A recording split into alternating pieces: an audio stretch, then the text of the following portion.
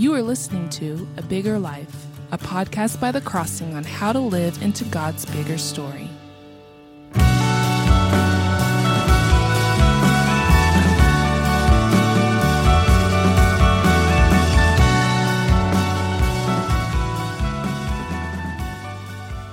All right. Hey, welcome back to another episode of A Bigger Life. We're going to look at Psalm 65 today. Sometimes Psalms, at least for me, and all I'm doing in this podcast is trying to look at scriptures that have helped me and help me when I want to spend time drawing deeper in my relationship with God through meditating on His Word in a way that Jesus did, in a way that believers have for thousands of years, in a way that the Holy Spirit intends for us to do when He inspired scripture like the Psalms to be written. This is what they're for. It's what Jesus used it for, and it's what people have used it for thousands of years, like I said, and it's really helped me in my own spiritual life.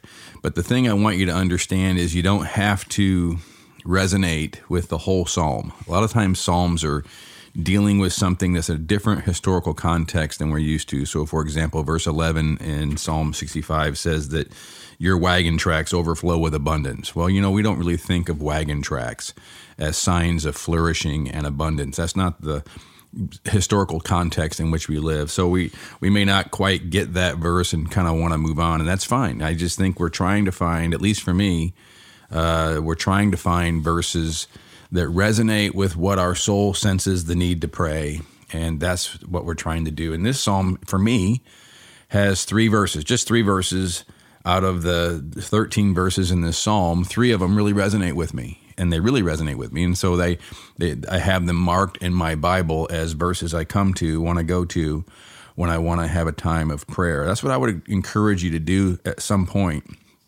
when this becomes something you do, that you would have a Bible. I have, lots of Bibles like anybody. So sometimes I do it on my iPhone. Sometimes I do it in my physical Bible. But I mark verses. I highlight them, sometimes write in them. I have no problem writing in my Bible.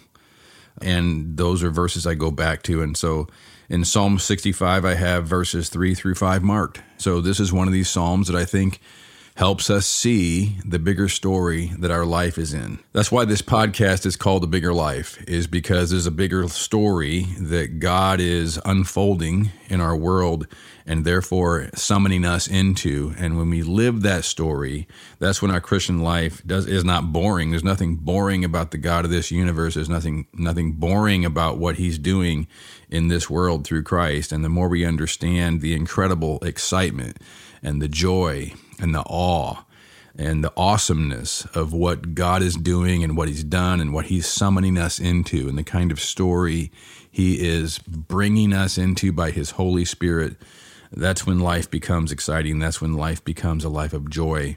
And the last thing it is boring. But David writes in Psalm 65, verse 3, and this is when it gets really personal, "When iniquities prevail against me, you atone for our transgressions." I always love it in a weird way when the Holy Spirit inspires scripture that lets me get honest about my sin. So in the Lord's Prayer, forgive us our transgressions, Jesus builds that right into His prayer that He is giving us to pray on a regular basis. He's building into the fact that we're going to have transgressions that we need to ask forgiveness for. So He's not surprised by our transgressions. He's not surprised by our sins. He's built it into the prayer that God's people are to pray on a regular basis. Here we are in Psalm 65. Holy Spirit has inspired David with this psalm, and it says right here in the beginning in verse 3, "When iniquities prevail against me." So when I have this sense that sometimes I feel far from God, sometimes I feel like my soul is dry, sometimes I'm less motivated to want to engage with God. And sometimes when I don't want to engage with God, it's because there's this low-grade, back-burner sense of guilt. I know I've been transgressing. I know that my heart is hardened. I know that I'm just not where I want to be. I'm never where I need to be. I'm always growing in that, but I'm not even where I want to be often in my spiritual life because I'm just sort of focused on the flesh, if you want to think of the New Testament way of saying it. I'm focusing on shallow things. I'm focusing on things that don't really draw me closer to Christ. And so that's what David is saying. My iniquities prevail against me. And I iniquities are transgressions. In the parallel, you atone for our transgressions. And so when he says iniquities, he's talking about transgressions. Transgressions are willful breaking God's will for us. We're rejecting God's will for us. We know something God wants us to do and we don't do it. We know something God doesn't want us to do and we choose to do it. So transgressions aren't sort of the unconscious ways that we disobey God. They're the conscious ways that we disobey God. That's what iniquities are. We're choosing. Now it's a habit and it's the way we think. It's become our nature and we don't really think about it. It's autopilot, but we're choosing to simply live out a different narrative that is not Christ is my Lord, is not God is my satisfaction. It's a different narrative that we're pursuing satisfaction or we're pursuing our own best interest, self-interest in a way that is transgressing the will of God. We just got to be honest about it. Call it for what it is. That's exactly what David does here. So let's do it. When iniquities prevail, they're just becoming sort of a big part of my narrative. But they prevail against me. And this is what I think we have to understand, that our sins are not just against God, but against us. There's something we're doing against us. We're hurting ourselves. We so many places in the Bible talk about sin being its own punishment. And that's what we're doing when we transgress the will of God for us. We're sinning against God, but our iniquities are against us. But he says, you atone. You atone, that word atone, because it's in the way it is in English, at one. You take away the guilt of our transgressions. But the taking away of the guilt is bringing a reconciliation. We're coming at one again with God. But we can't atone for our sin. Only God says he can. So you atone for our transgressions. We should never try to atone for our transgressions. We don't do things to make up for them. We don't do things to atone for them in some way. So when I feel far away from God, a lot of times I think I have to start doing good things before I can start feeling closer to God. But that's not what David says here. He says that when my iniquities prevail against me, you atone for our transgressions. You're the one that takes away the guilt of my sin. And so I just need to have this sense of trusting you to atone for my sin. So verse 4, blessed, this is that word Jesus uses a lot. Blessed are those who hunger and thirst for righteousness, for they shall be satisfied. Blessed are those who are pure in heart, for they shall see God. Blessed are you when people revile you and persecute you for my name's sake. Rejoice, for great will your reward be in heaven. This blessed sense is always this futureness to it. There's this sense in which right now life is a mixture of blessedness and thorns and thistles and dust and death.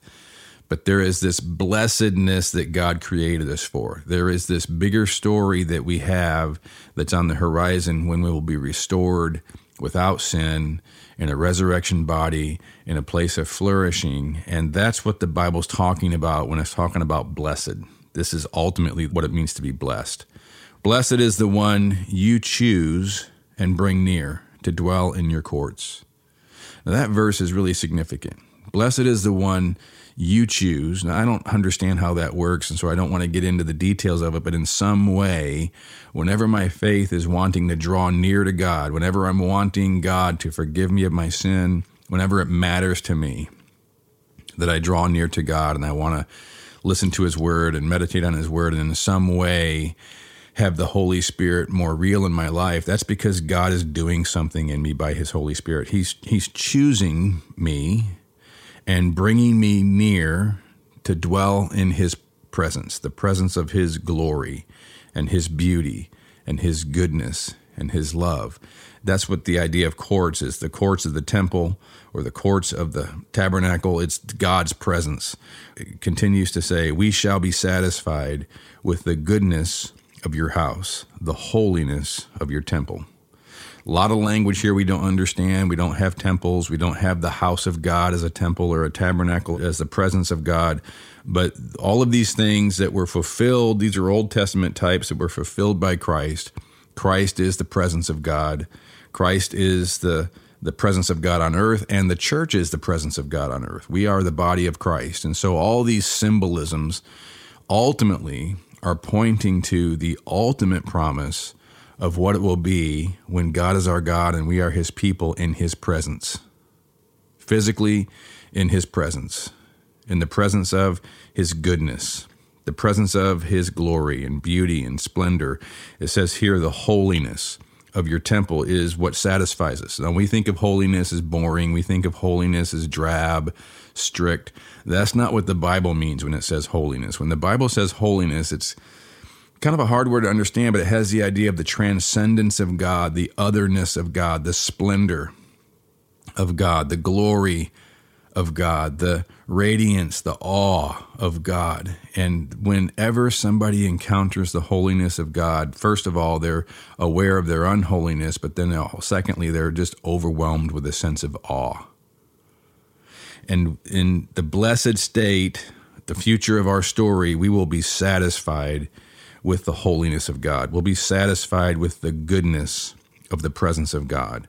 Verse 5, by awesome deeds you answer us with righteousness, O God of our salvation.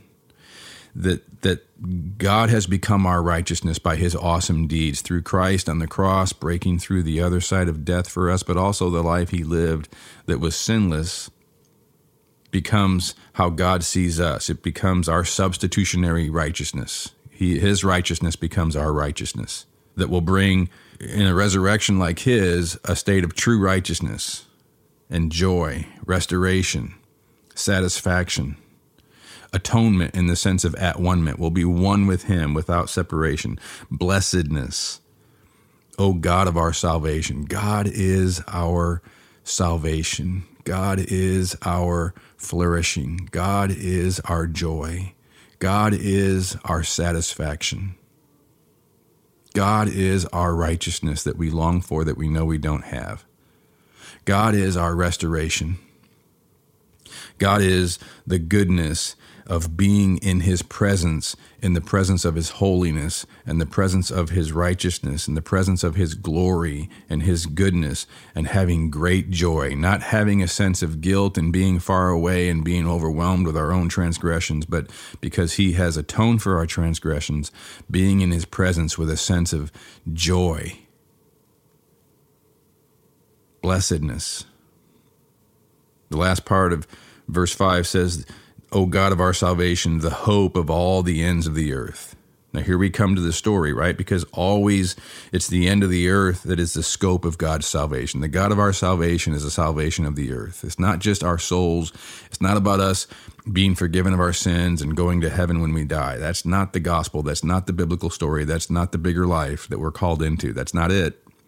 It's being on a restored earth, in a restored body, with atonement, at-one-ment, being brought into the presence of God, where God is our God and we are his people. He has removed our sins and given us his righteousness.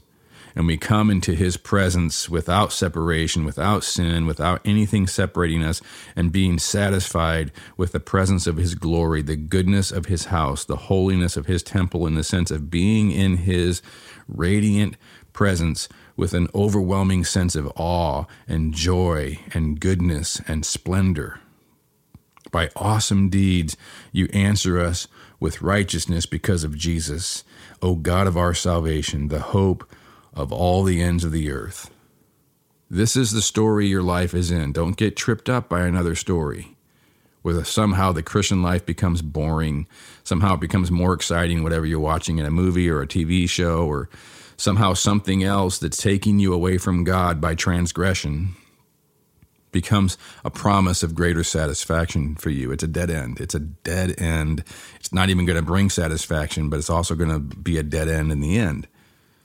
This is the only story that brings flourishing and joy and gladness, satisfaction, blessedness, flourishing. All right, now it's really important to I think, pray these kinds of prayers, especially prayers that help us to do the kind of thing Jesus said in the Lord's Prayer, that we come before God and say, forgive me of my sins. And I just, on a daily basis, want to be sure to do that with God, that I don't harbor sin unconfessed in my life, but I have this sense of bringing my sin to God. Here's what I really want you to get. This is so important. God's not surprised by your sin. Something hasn't happened that's gone terribly wrong, and now you've sinned one too many times and you're off the shelf. You're off the boat. You're off the plan, out of the story. That's not it. That's not how it works. But if that's how it works in our hearts, if that drives us away from Him and makes us live for a different story, then that's not going to be a good story for you.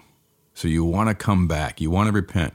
When we read that word in the Bible, repent, we think of some fire and brimstone preacher who's hypocritical but yelling at his congregation and trying to get them to feel bad for their sins. That's not what the Bible's talking about when it talks about repent. That word repent means to come back, to turn around.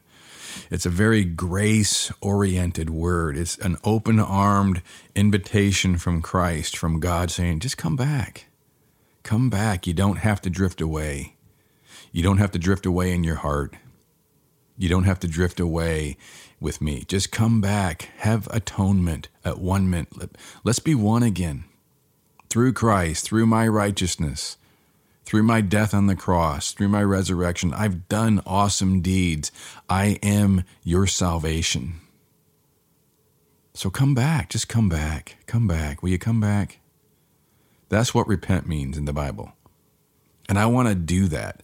I want to have that sense of God's grace and His invitation for me to repent.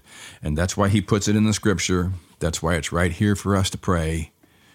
It's built in to this side of the story. So let's pray it.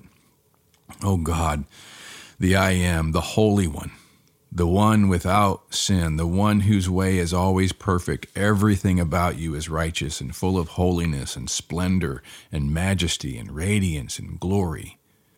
And I am not. I am someone who has been hijacked by a different story. And there is sin in my heart and there is sin in my mind. In many ways, I've been hijacked to just this futility of dust and death and thorns and thistles that I just continue to go back to over and over and over again. But you're not surprised by any of it. It's true that my iniquities, my rejecting of your will for my life, walking away from your steadfast love for me, thinking I'm pursuing self-interest, but I'm just pursuing self-destruction. My iniquities prevail against me. Too often they prevail and I don't fight, but I give in. They prevail.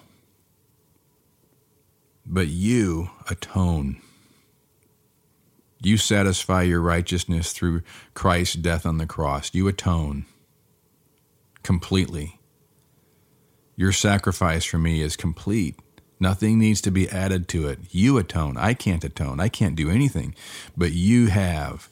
Your deeds of salvation are awesome because you have atoned for my sin. By awesomeness, by awesome deeds, you answer us with righteousness. You've done that already with Christ. You've given me His righteousness. And so I ask forgiveness for my transgressions, my iniquities.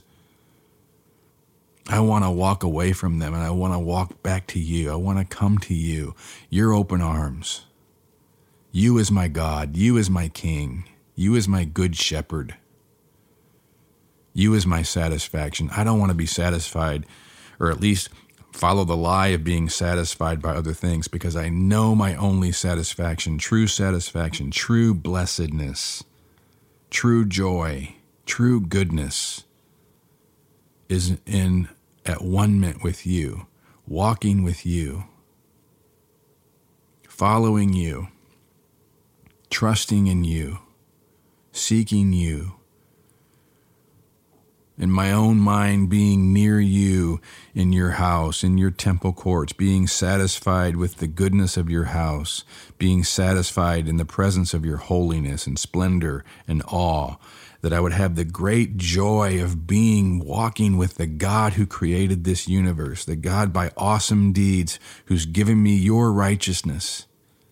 You are the God of my salvation. You are my salvation. You are my joy. You are my gladness. You are my satisfaction.